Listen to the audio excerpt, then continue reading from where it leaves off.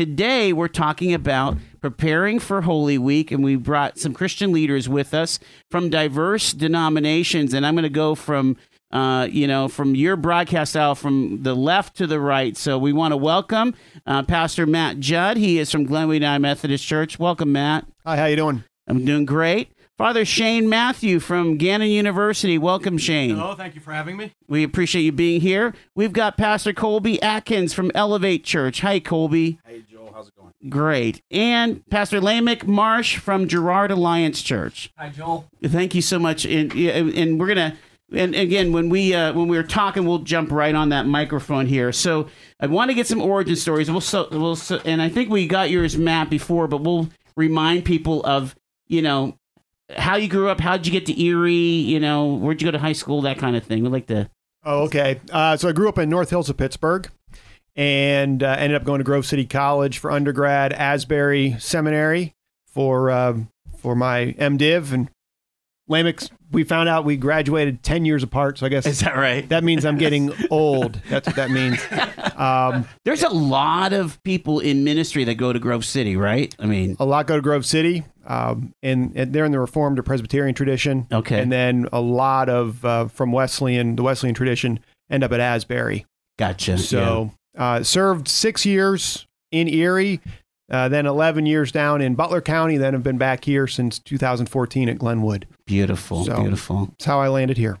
Father Shane, where did you go to high school and seminary and so on? I went to high school at Mercyhurst Prep here in Erie. Hey, we're both Lakers, man. That's awesome. Go Lakers. Yeah. Then Gannon University for undergraduate. I did my graduate work at St. Mary's Seminary in Baltimore. Was ordained in 2005, and since then I've been in ministry in Punxsutawney, Sharon, Erie for now a second stretch, and Oil City. Okay, so your work at Gannon, you're an educator, or you do theology? Yes. Okay, gotcha. But do you also help out at St. Jude and Our Lady of Peace on the weekends, right? I do. You serve Mass and also take penance, sacrament of penance too? From time to time. Weddings and all that stuff? Very rarely. Mostly just Sunday Masses. Okay, gotcha. I mean, all these guys have to do weddings and funerals, and it's part of the job, right? Pastor Colby Atkins, come on up and share how your connection with Erie. Did you grow up here, or did you come on? Or no, I'm not from here at all. I tell people I'm a mutt, so I'm kind of from everywhere, and it would be a really long story for me to share. And I don't want to take up everybody's time, but my wife and I came out here about 10 years ago or so now.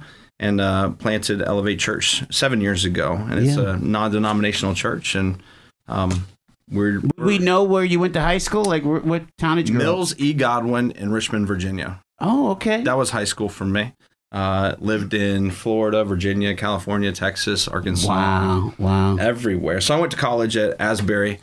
Did my undergrad stuff there, and after graduating from college, worked at SeaWorld training the whales, dolphins, sea lions, otters. In Orlando? Or I started at SeaWorld of Ohio. Ohio. And when they sold that park, it was actually the second oldest park. When they sold that park before selling it, we transferred down to Orlando. Okay. Almost down there with us. And my wife is she's actually the better end of this whole deal. She's a CPA. She's brilliant. Yeah.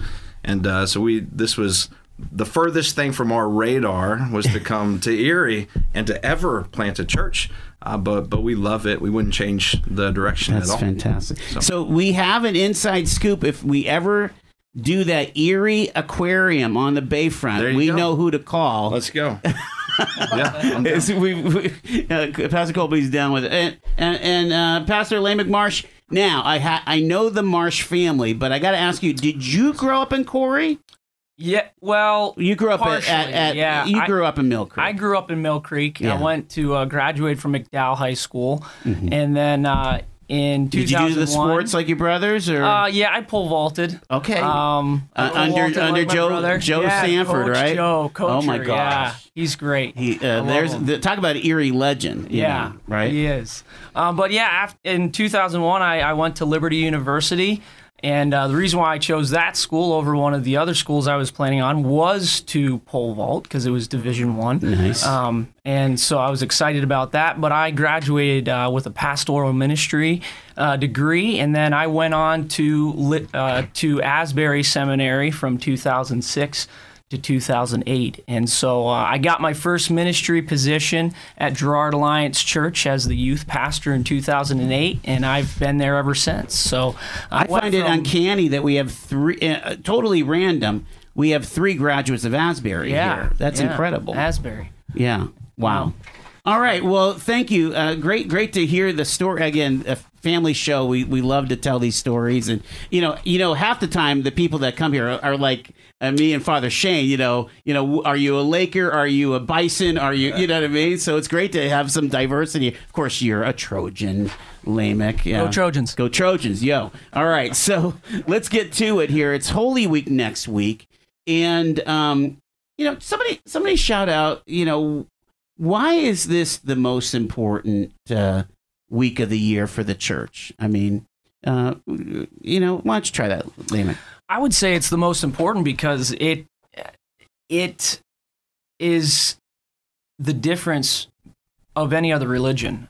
In 1 Corinthians 15, Paul talks about how if Christ was not raised, we would still be dead in our sins and our faith would be futile.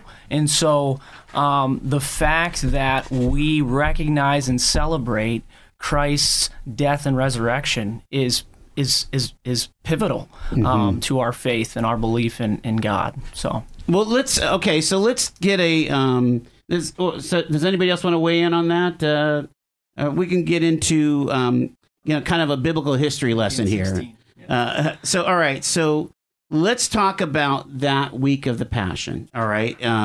And the major events that happened. Now, we were just reading, I think at our church, about, what led up to Palm Sunday, which is Jesus was hanging out with his friends, Mary, Martha, and Lazarus, who has just recovered from the dead. And everybody was excited about Lazarus. And so when Jesus was going to leave, Bethany, to go into Jerusalem, they did the Palm thing. Pastor Matt, continue the story about Palm Sunday. Okay, no pressure. I'm rattling my mind through all of the rationale. So Jesus rides into Jerusalem on a donkey, and that's a fulfillment of Old Testament prophecy. But what's really significant, and I always like to remind my folks of this, is that Jesus comes into Jerusalem on a donkey. It's a sign of humility. Because normally, if you were coming for war or for battle, you came in on a horse. Okay. So we think about Jesus is coming to conquer death and hell and the grave, but he comes from a posture of humility. That's good. And so the Jews in the time were expecting a nationalistic savior. The Romans needed to be destroyed and kicked out, and Jesus had there's all kinds of upset around what Jesus was doing and teaching, and yet when he comes in an unexpected way. And so then you just kind of carry that through Holy Week. Just it continues to be unexpected. Each time Jesus does something, the people are saying, that's not what we want. That's not what we expect. That's not what we anticipated. Yeah. Which I think is significant for us in the journey. Absolutely. And so as you read the Gospels, there's lots of different things that's happening during this week. There's an extreme amount of granularity, depending on what part of the Gospels that you're reading about that week of the Passion, right? And so I'm going to go to you, Pastor Colby, about Holy Thursday. He tells these guys, "Hey, set up the supper." Can you take the story from there? Sure, man. Tells them to go in town, and you're going to find this donkey and ask him for this room, and they'll give it to you. Then they go up for obviously the Last Supper, and I've been standing in what they thought was the room. I don't know if seriously, room, but it's it's a bigger space than I would have thought. And I think what's significant about it is that as Jesus is sitting around the table, with his disciples, just the idea of him saying, "This is my body, this is my blood," all that. I don't think they really understood the significance of the moment, right? They didn't really grasp that until Jesus was actually led away at that time. He kind of points out Judas, and they don't get that whole thing. Oh, he's probably just going to pay a bill, right? Yeah. I mean, they're just setting up some. There's some really, I don't know. It's moving. What's transacting in that upper room where the supper is happening. Absolutely, and I think it just is a reminder that Jesus experienced a lot of what we experience. With people betraying us, people hurting us. As Judas had, even though we were close, to people. And so I think it all just points to his humanity, but also ultimately to his, being God, fully man, fully God at the same time. And so I just think there's a lot to learn, even just from that night and what's significant about it. Of course, going into the garden, being led away. I don't know how far you want me to go. Stay with Thursday here. So the concept is, he goes away, and just a few of him follow to the Garden of Gethsemane, right? Yeah, well, several follow, but then he tries to pull 3 aside, right? His favorite 3, and says, I want you to pray with me. He kind of pulls those guys away, but they couldn't stay up, with them, even to pray with them. But I love the fact that, in the garden, Jesus goes to God. He prays to God, and he says, hey, if there's any way for this not to happen, right, let this cup pass from me, but not my will, your will be done. Because he knows everything, so he knows what's about to come. And there's dread and suffering. There's dread and all the physical effects that happened to him in that moment, for sure. But then I love the fact that he also went to these guys, his trusted 3 in his inner circle as well. So it's not only that we should go to God and bare our heart and soul to him, but we go to people around us. And I think I love the fact that we're sitting around this table, even talking about it, people where we lay down our, egos, logos, if there were any, that kind of thing, and just can come to one another, like Jesus did in that moment, just, hey, I want you guys to pray for me. Mm-hmm. How can you be with me in this and partner with me? And we know the story, they couldn't stay up, to do it, but I just think there's something significant about going to God and then going to, your friends as well, seeking those close friends during that deepest, darkest hours of his life, really, when you think about it. And we'll let you finish. He gets betrayed by Judas. Yep, with a kiss. Go figure. Yeah, and then, again... Is there any metaphor there, too, in addition to what we believe is kind of the actual action there?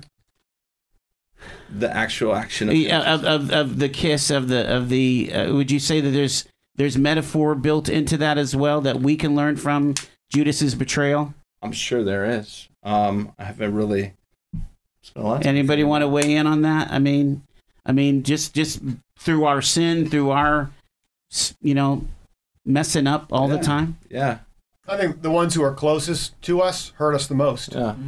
Oh my. Right? So you think about that, and yet Jesus continues to speak forgiveness.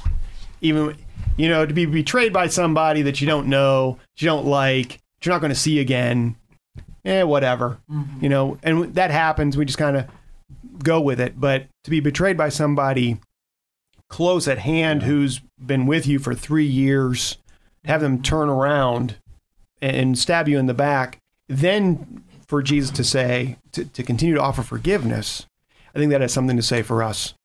And just the life that we live, the journey that we live, we often have really good excuses not to forgive. Yeah, that's good. Yeah. And Jesus takes those away from us. And our heart is always bent towards something else, right? We knew Judas's heart from the beginning had a bent toward wealth, toward riches, as we discovered earlier on when, sitting around the table with the woman who came in, he's like, hey, you could have used that money, right, for all this other stuff. So he already kind of has he's already got his own narrative that he's thinking about. Which lives inside of all of us, right? We have these earthly, fleshly kind of desires as well, this struggle, if you will, between our flesh, what we want, and what God wants. Yeah. So. Joel, when you think about that kiss, that kiss was premeditated. Oh, that came right out of his soul. Yeah. That's what a deceitful person he was. Who would come up with a kiss to betray their friend? Right. I mean, that was a dark human being. Wow. But the other thing you have to think about the kiss, though, too, is they're in the garden, not much lighting, and the incredible thing about it is the kiss was to used as a sign of this is the one you need to take. I mean, Jesus, in his earthly stature, in his physicality, there was nothing really about Jesus that said, oh, that's got to be him. And so that kiss wasn't just I'm betraying him, but this kiss was to say, hey, this is the guy you need to arrest. Wow.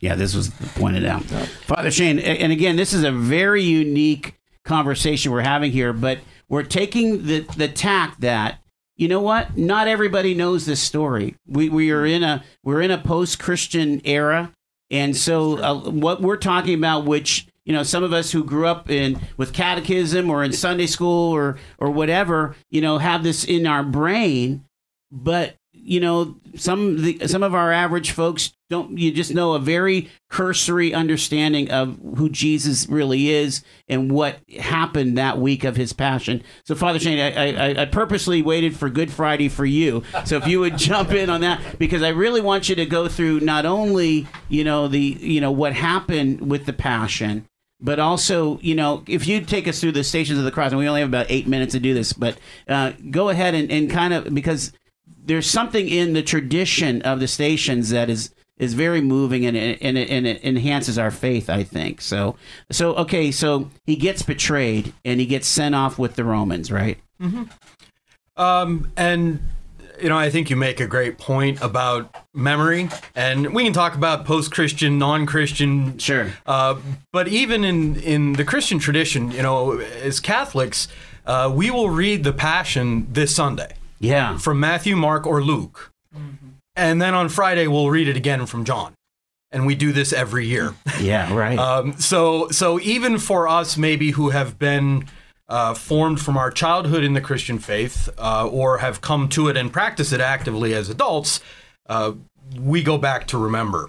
Mm-hmm. We're not done remembering. And I think the Stations of the Cross in the Catholic tradition provide a great way to remember. Sure. As Catholics, we take the idea of sacrament quite importantly. Sure. And we're not just talking about the 7 Catholic sacraments. There's a broader principle of sacramentality at work, that we can see the presence of God in the world.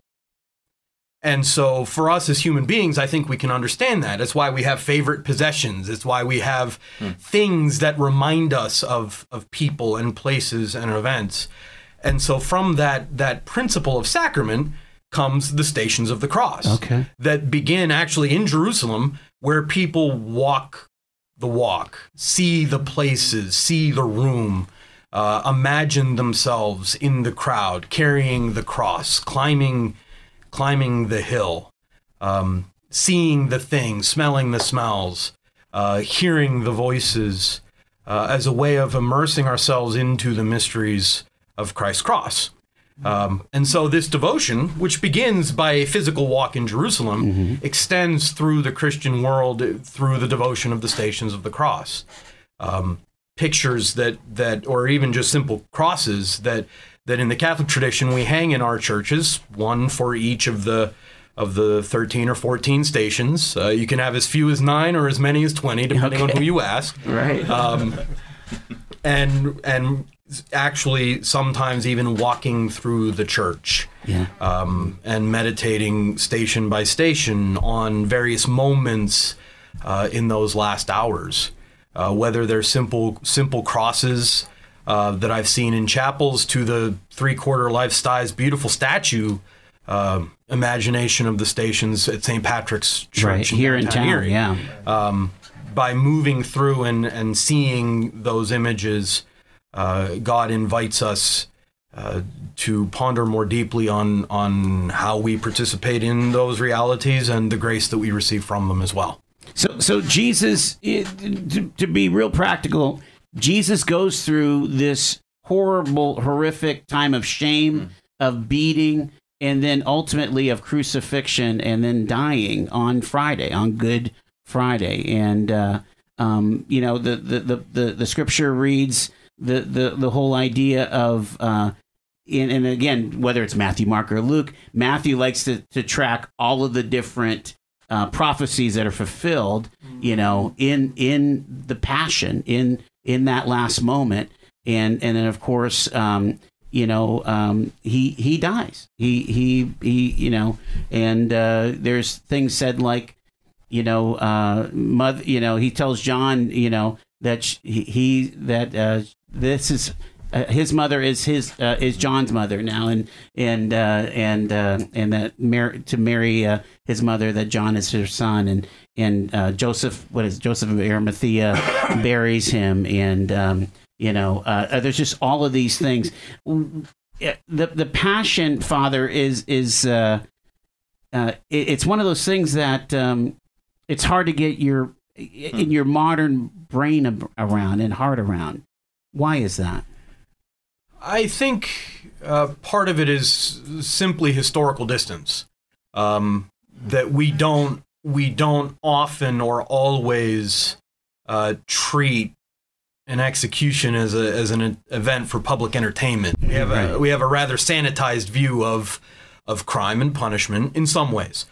I think part of it is the root of the word passion itself, suffering. Yeah. Compassion is the virtue of suffering with someone else. In many ways, our society has made the elimination of suffering the highest moral good. Anything we can do to avoid suffering, to eliminate suffering, to sanitize suffering from our midst, is good. That's right. And I'm not suggesting that suffering is a good thing. I'm suggesting that there is meaning to be found in accepting what suffering comes our way, and to recognize that in the Christian tradition, our core experience is life from death. Yeah. Possibility from suffering. That is the central experience of the Christian. The first experience that gives birth to this faith is the experience of hope in the midst of suffering. Yeah, that's good. Wow. Yeah. Anyone else want to weigh in? And we'll get to Easter after the news break, but because we're down to our last minute here, But again, when you actually substitutional atonement, and that's a really fancy theological word or phrase, but not everybody's into that anymore. Why did Jesus have to die? Everything seems to be argued anymore in the Christian faith, and I'm a traditionalist myself. But anybody want to weigh in on that? Why did Jesus have to die?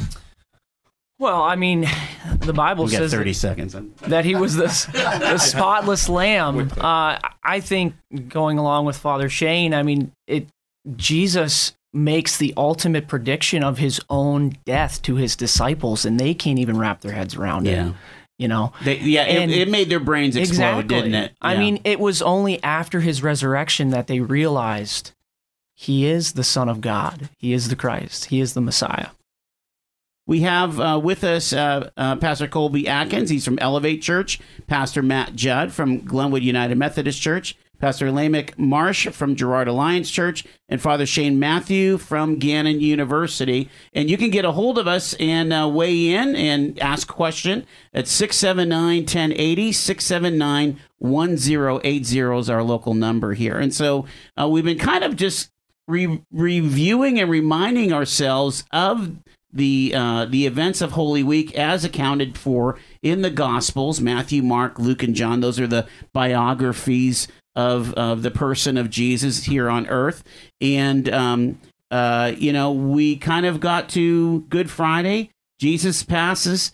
And then on Sunday, the narrative goes where some women go to the tomb, and he is not there. And there's, depending on the gospel that you're reading, you find out that the stone was rolled away, and what were you going to say, Pete? But you skipped Saturday, Joel. Well, okay, so what happens on Saturday? Well, you have a panel of experts here. Okay. What happened on Saturday?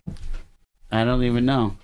Pretty much nothing. Yeah, they were just kind of waiting. I'd say the reality set in for these followers of Jesus. Yeah. Saturday was probably a day of discouragement, of hopelessness, of, hey, what did we give our life for? Yeah. And what's going on? Obviously, it was a day of waiting. I think there was a lot of confusion on Saturday on one hand.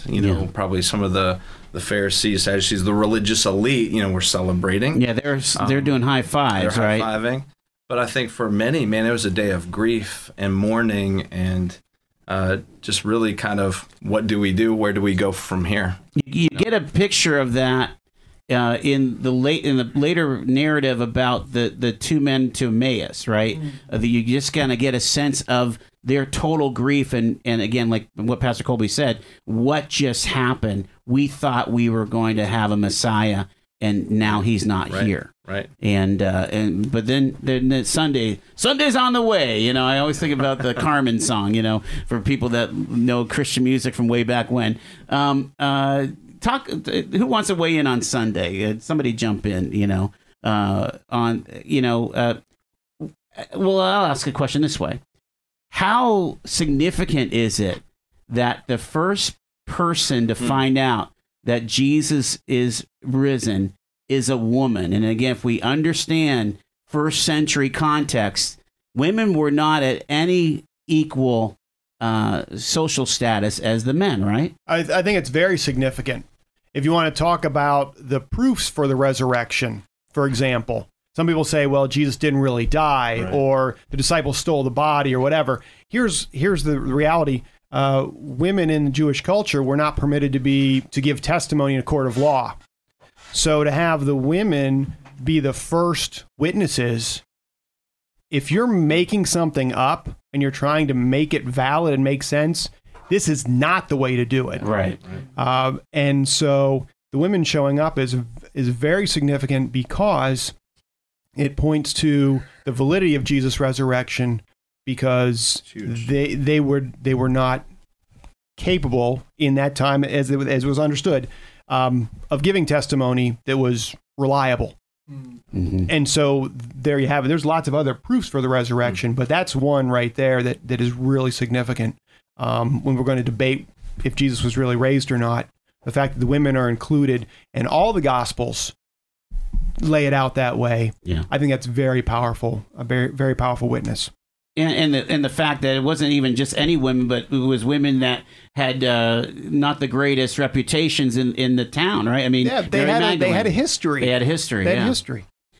All right, so Jesus is risen, and he appears in front of his disciples, and so that's basically what we celebrate in Holy Week. So let's go down the line here at Lamech. I'm going to ask you to talk about Girard Alliance Church. What do you guys have scheduled for Holy Week? I mean, we have our main service at 10:30, and we really just look forward to the worship, the atmosphere that we create. Obviously, there are visitors, quite a few visitors on Easter Sunday that we may or may not see before or after, and so we really want to express what Christ has done, the excitement of it, the passion that we have for it, and hopefully that they get that passion in that sense of, listen, Christ is risen. He is alive. What we do here on Sunday morning and every other Sunday morning or our faith in general is able to be done because Christ is risen. And you'll have, obviously, Palm Sunday services. Do you do anything else during the week? Will you have a Good Friday service? Or we don't have a Good Friday service this week, or this year. But we have in the past. We look forward to the Good Friday. We've done a Tenebrae service where it starts out bright and goes pretty dark, and by the end we walk out in silence, remembering what Christ has sacrificed for us. So how about Elevate and Pastor Colby?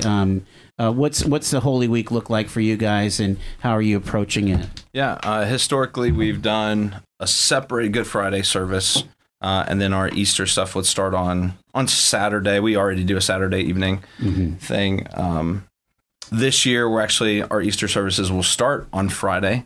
Just space limitations. We just need it, and so we'll kind of walk people through the whole kind of story from Friday to Sunday. Gotcha. And so we're doing 6 identical services, Friday evening, 2 Saturday, 3 Sunday morning. And really, we don't view Easter as a time to build the church, so to speak. We think there's 365 days of the year to do that, really. And so we're always trying to, reach people. But we all have to admit that at every church, there's people that come out for Christmas and come out for Easter. And I'll say this, for me, and it might not be the case for these guys, but Easter's one of those, it's hard to preach, because I think a lot of people show up on Christmas and Easter and want to have a fresh kind of message, a fresh take. But, cat's out of the bag. Every year is kind of the same. Every year Jesus dies. Every year he's buried. And every year he comes back to life, right? Yeah. And every Christmas, an angel visits Mary. There's a baby. So it doesn't change. But I think, trying to tell those people that might check out church for the first time once again, what Jesus has done for them, in a way that, connects with them is huge. And so we try to capitalize on those opportunities. We loved the Good Friday service that we did. We just, don't have the space for it. And unfortunately, you can't put Good Friday service on Thursday. That just doesn't make sense. And so we just are going to start Easter on Friday. Okay. Father Shane, are you going to be working any churches this week? Well, thanks be to God, Gannon's on break. So there will be no Easter services at Gannon, but I will be helping at Our Lady of Peace and at St. Jude. So Our Lady of Peace, we begin Thursday night with the evening. Well, let's back up to Palm Sunday, because you'll do the palms, right? Yes. And that's always was a favorite part of that experience of, everybody gets a palm and takes them home and things. And then Holy Thursday, right? Yeah, Holy Thursday, actually, traditionally, the observance begins in the morning at the Cathedral Church with what's called the Chrism Mass, where the bishop and the priests and the people of the region gather together to, speaking of memory, bring forward the memory of sacrificial priesthood, expressed most beautifully in the person of Jesus, and retained sacramentally in the Catholic tradition in ordained priesthood, along with the mandate to service. Okay. Which then flows into the evening Mass, Holy Thursday night, which is the Eucharist and the commemoration of the Lord's Supper, right? Which the flow all makes sense. Yeah. And then we keep prayer through the night. We have the Good Friday service, the commemoration of the Lord's Passion, at Our Lady of Peace at 1:30. The only day of the year where no Mass is offered anywhere in the Catholic Church ever. There is no Mass Good Friday in any Catholic church anywhere on earth. Wow. And then getting back to something that you mentioned earlier, Holy Saturday is really only quiet until dark. Okay. Going back to the ancient tradition of the church, initiation began to crystallize around the night before Easter Sunday. They call it the Vigil, right? The Easter Vigil, which in the Catholic tradition is the highest service of the year.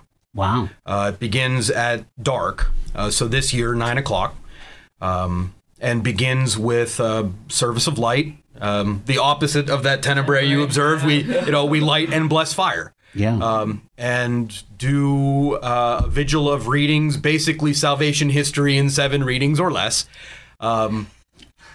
culminating then with the announcement of the resurrection of the Lord, which flows into a blessing of water and an initiation of newly baptized adult Catholics. Those are when you baptize the adults. Correct. And is it generally just down at the cathedral for that, or do multiple churches do the vigil? The vigil is done at most parishes. Okay. We have parishes that have more than one building, so they may only have one, but there would be one in many of our parishes as well as the cathedral. And then on Sunday morning, tons of services. Yeah, it's our usual Easter Sunday, Sunday schedule, I think, is where we fall. So at Our Lady of Peace, it's 7:30, 9, 11, and at St. Jude, it's 7:30, 9, 10:30. Wow. So you'll be taking one or two of those, I'm sure. Yeah, I'll be around. And what I love about, again, in the Catholic Church, everything has meaning, everything has connection, and so the vestments change on Sunday. You know, again, as a qualified altar boy, I'm certified. We went from, I think, the red and the purple, right, to the white. Yeah, this Holy Week will be all over the place. Red for Palm Sunday, purple Monday, Tuesday, Wednesday, white on Thursday, red on Friday, and then back to white, and then your Sunday best for Easter. Yeah, very cool. How about Glenwood, Pastor Matt? What's your Holy Week look like? We do start with Palm Sunday. Our folks always love that one. Do you do palms at Glenwood? We do palms. Yeah. And, it's a matter of the kids not putting each other's eye out. They start whipping them around, and you wave them while you sing, and then you... They can snap and hurt you. I mean, you can get a welt. Yeah, you take out your sibling, tick you off before church. And then we do a number of services together with other United Methodist congregations in the city. For us, Holy Week is really a chance to celebrate the common bond we have in Christ. Too often we let denominational lines and theological lines and those things divide us, when really Holy Week is about being together and recognizing for all the things that we sometimes point out where we're different. What holds us together is the resurrection of Jesus Christ. That's the reason why we're all here. It's the reason why we exist. It's the reason why the church does what it does. If Jesus dies and stays dead, pack it up, go home, because we're all living a lie. So that's why I think an apologetic for the resurrection is so significant. So we do Thursday, Holy Thursday. That's going to be at Kingsley United Methodist this year at 7, and then we do a Good Friday. We're going to host that this year at 7. What was the whole Maundy Thursday? What does that mean, that word? I'm not even sure. I didn't ever quite understood what Maundy meant. Okay. And it's a very archaic term. So I just went to Holy Thursday because people, and everybody's getting out to Google. There you go. It's going to help us out. Everybody's... and then on Easter. I have 4 seminarians in front of me, and nobody knows what Maundy means. Come on. I don't know. Well, I must have missed that class. I'm sorry. And then we're going to do there you go. You're including you and your son. Go ahead, Father. According to, and this does make sense, Maundy is a derivation of the Latin term mandatum, which refers to that commandment of service. Oh, okay. It comes from John's Gospel, and we interpret what Jesus does at the Lord's Supper. At his supper in John is not the institution of Eucharist. That happens in John 6 and the multiplication of loaves and fish. We read in John the washing of the feet, unique among the 4. Right. And so after Jesus he takes off his robes, he washes the feet of the disciples. He and Peter have a conversation about what this means. Jesus teaches, Peter doesn't get it. We've all been there. Then he puts his robes back on. He sits down and says, "Do you see what I have done for you? I have given you a model to follow. As I have done for you, so now you must do for each other." That's the mandatum. Okay. And since we read this on Holy Thursday in that evening Mass of the Lord's Supper, mandatum, Maundy through French. Okay, yeah. There we go. And I know that somewhere in Holy Week there is an optional washing of feet, right? It's not optional. What night do you do that? Holy Thursday night. You do it on Thursday night. Okay, yeah, gotcha. it's part of the evening Mass of the Lord's Supper. It is not optional. Okay. It is, the Pope has a ceremony in St. Petersburg. Right. He washes usually the least of these, if you will, at the Pope. Let's get back to Glenwood's. Okay, so you've got Holy Thursday, and then will you do good? We'll do a Good Friday as well. You're doing Holy Thursday at Kingsley, and then you'll do Good Friday at Glenwood. Yeah. And again, those are among several of the United Methodist churches in town, and anybody else that wants to. Yeah, I mean, join us if you want. Yeah. Love to have it. And then Sunday morning, we're going to try something new this year. We're going to do a sunrise service. Oh. We're going to do it at 7. I know sunrise like 6:30, but since sunrise moves,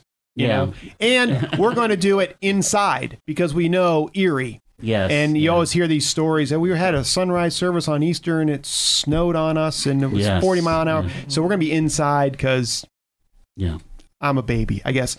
And It And we'll would do be that one cool together. one of these days to get enough of the pastors together and do a sunrise down at Liberty Park. Wouldn't that be kind of slick? Although it'd be very, very cold. You know, Yeah. I mean that prevailing winds off the bay on an April Sunday morning would be pretty tough, right? Sometimes it ends up just the pastors when that happens. Oh yes, And right. that's why sunrise services are not as popular, because the pastor says, I'm not going to stand out here by myself.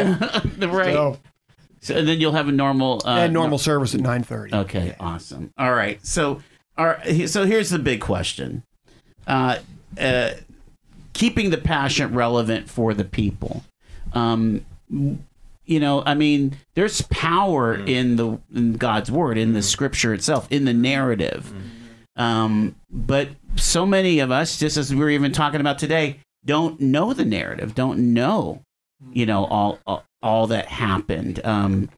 You know, but somehow there's this, for many of us, there's this innate feeling, and this is why we come to church at Christmas and Easter sometimes, that we have to do something on these particular days. How do we keep the passion relevant? Anyone want to take that?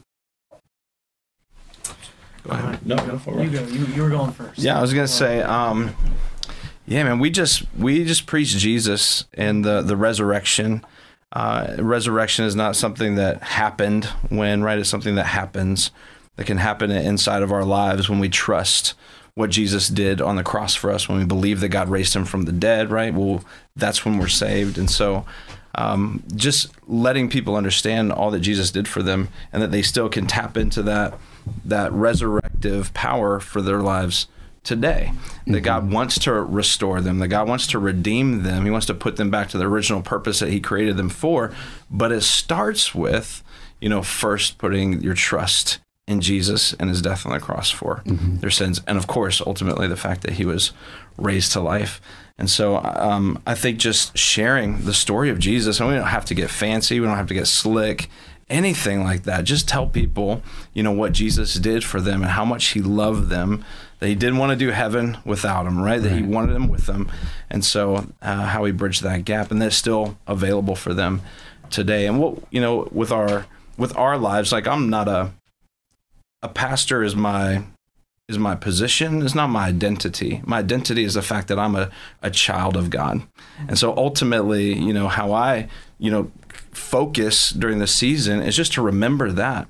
And if he can come alive inside of me every single day, right, then I'm going to be able to help point people to that same life, you know, in Christ that I have. And so just make it simple, make it plain, and just point people to Jesus.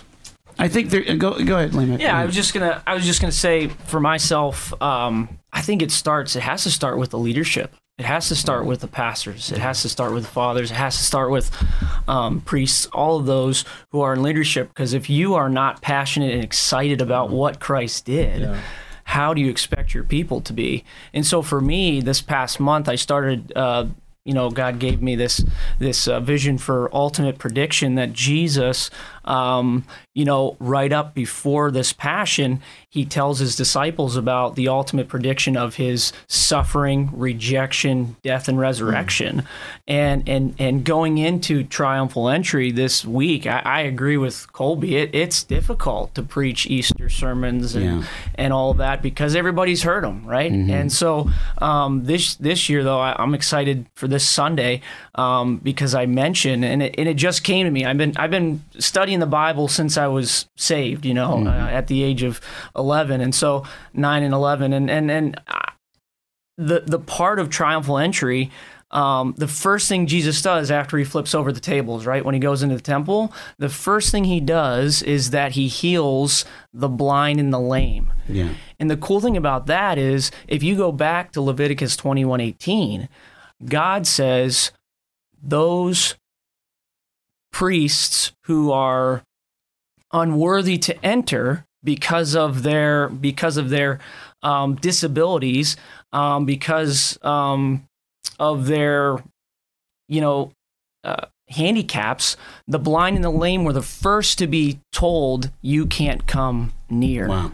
And so now we think, oh my goodness, the first thing Jesus does after he comes into Jerusalem and into the temple through the triumphal entry is he heals the very people God said, you can't come near. Yeah. And so that passion that we have for the scripture, to exude that through the pulpit, through when we preach. I mean, it's all by the power of the Holy Spirit, living inside of us and through us because of Christ's resurrection. That's good. That's good. I was going to say, Father Shane, Bishop Persico, is one of his primary things that he's promoting these days is that that faith being lived out, the daily walk, if you will. Mm-hmm. And again, we had him on the air here about a month or so ago. 2 months ago now, and just talking about that every day beyond church, being kind of that agent of service, that agent of grace. That really comes out of Holy Week, like what you've been saying, right? Absolutely. I think one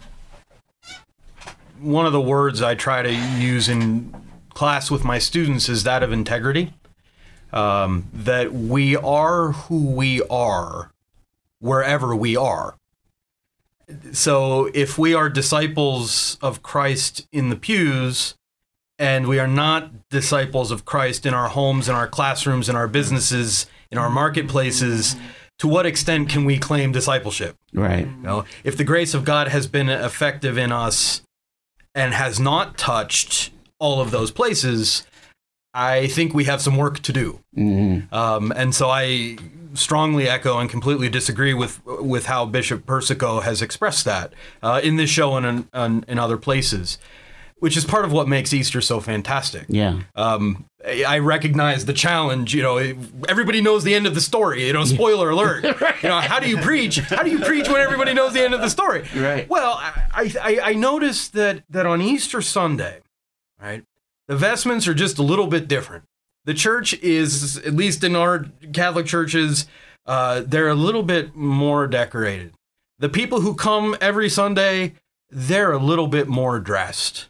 The people who don't come are a little bit more present. Everything is a little bit more on Easter Sunday, which I hope speaks to the activity of God's grace in us, that regardless of where we might find ourselves on the other 51 Sundays, today, here we are. Yeah. And that is a tremendous gift and an opportunity to maybe share the fact that the ending of the story didn't change from last year. Wow. But we have moved. Yeah. And so what does the resurrection of Christ say to us now? And where do we take it from here?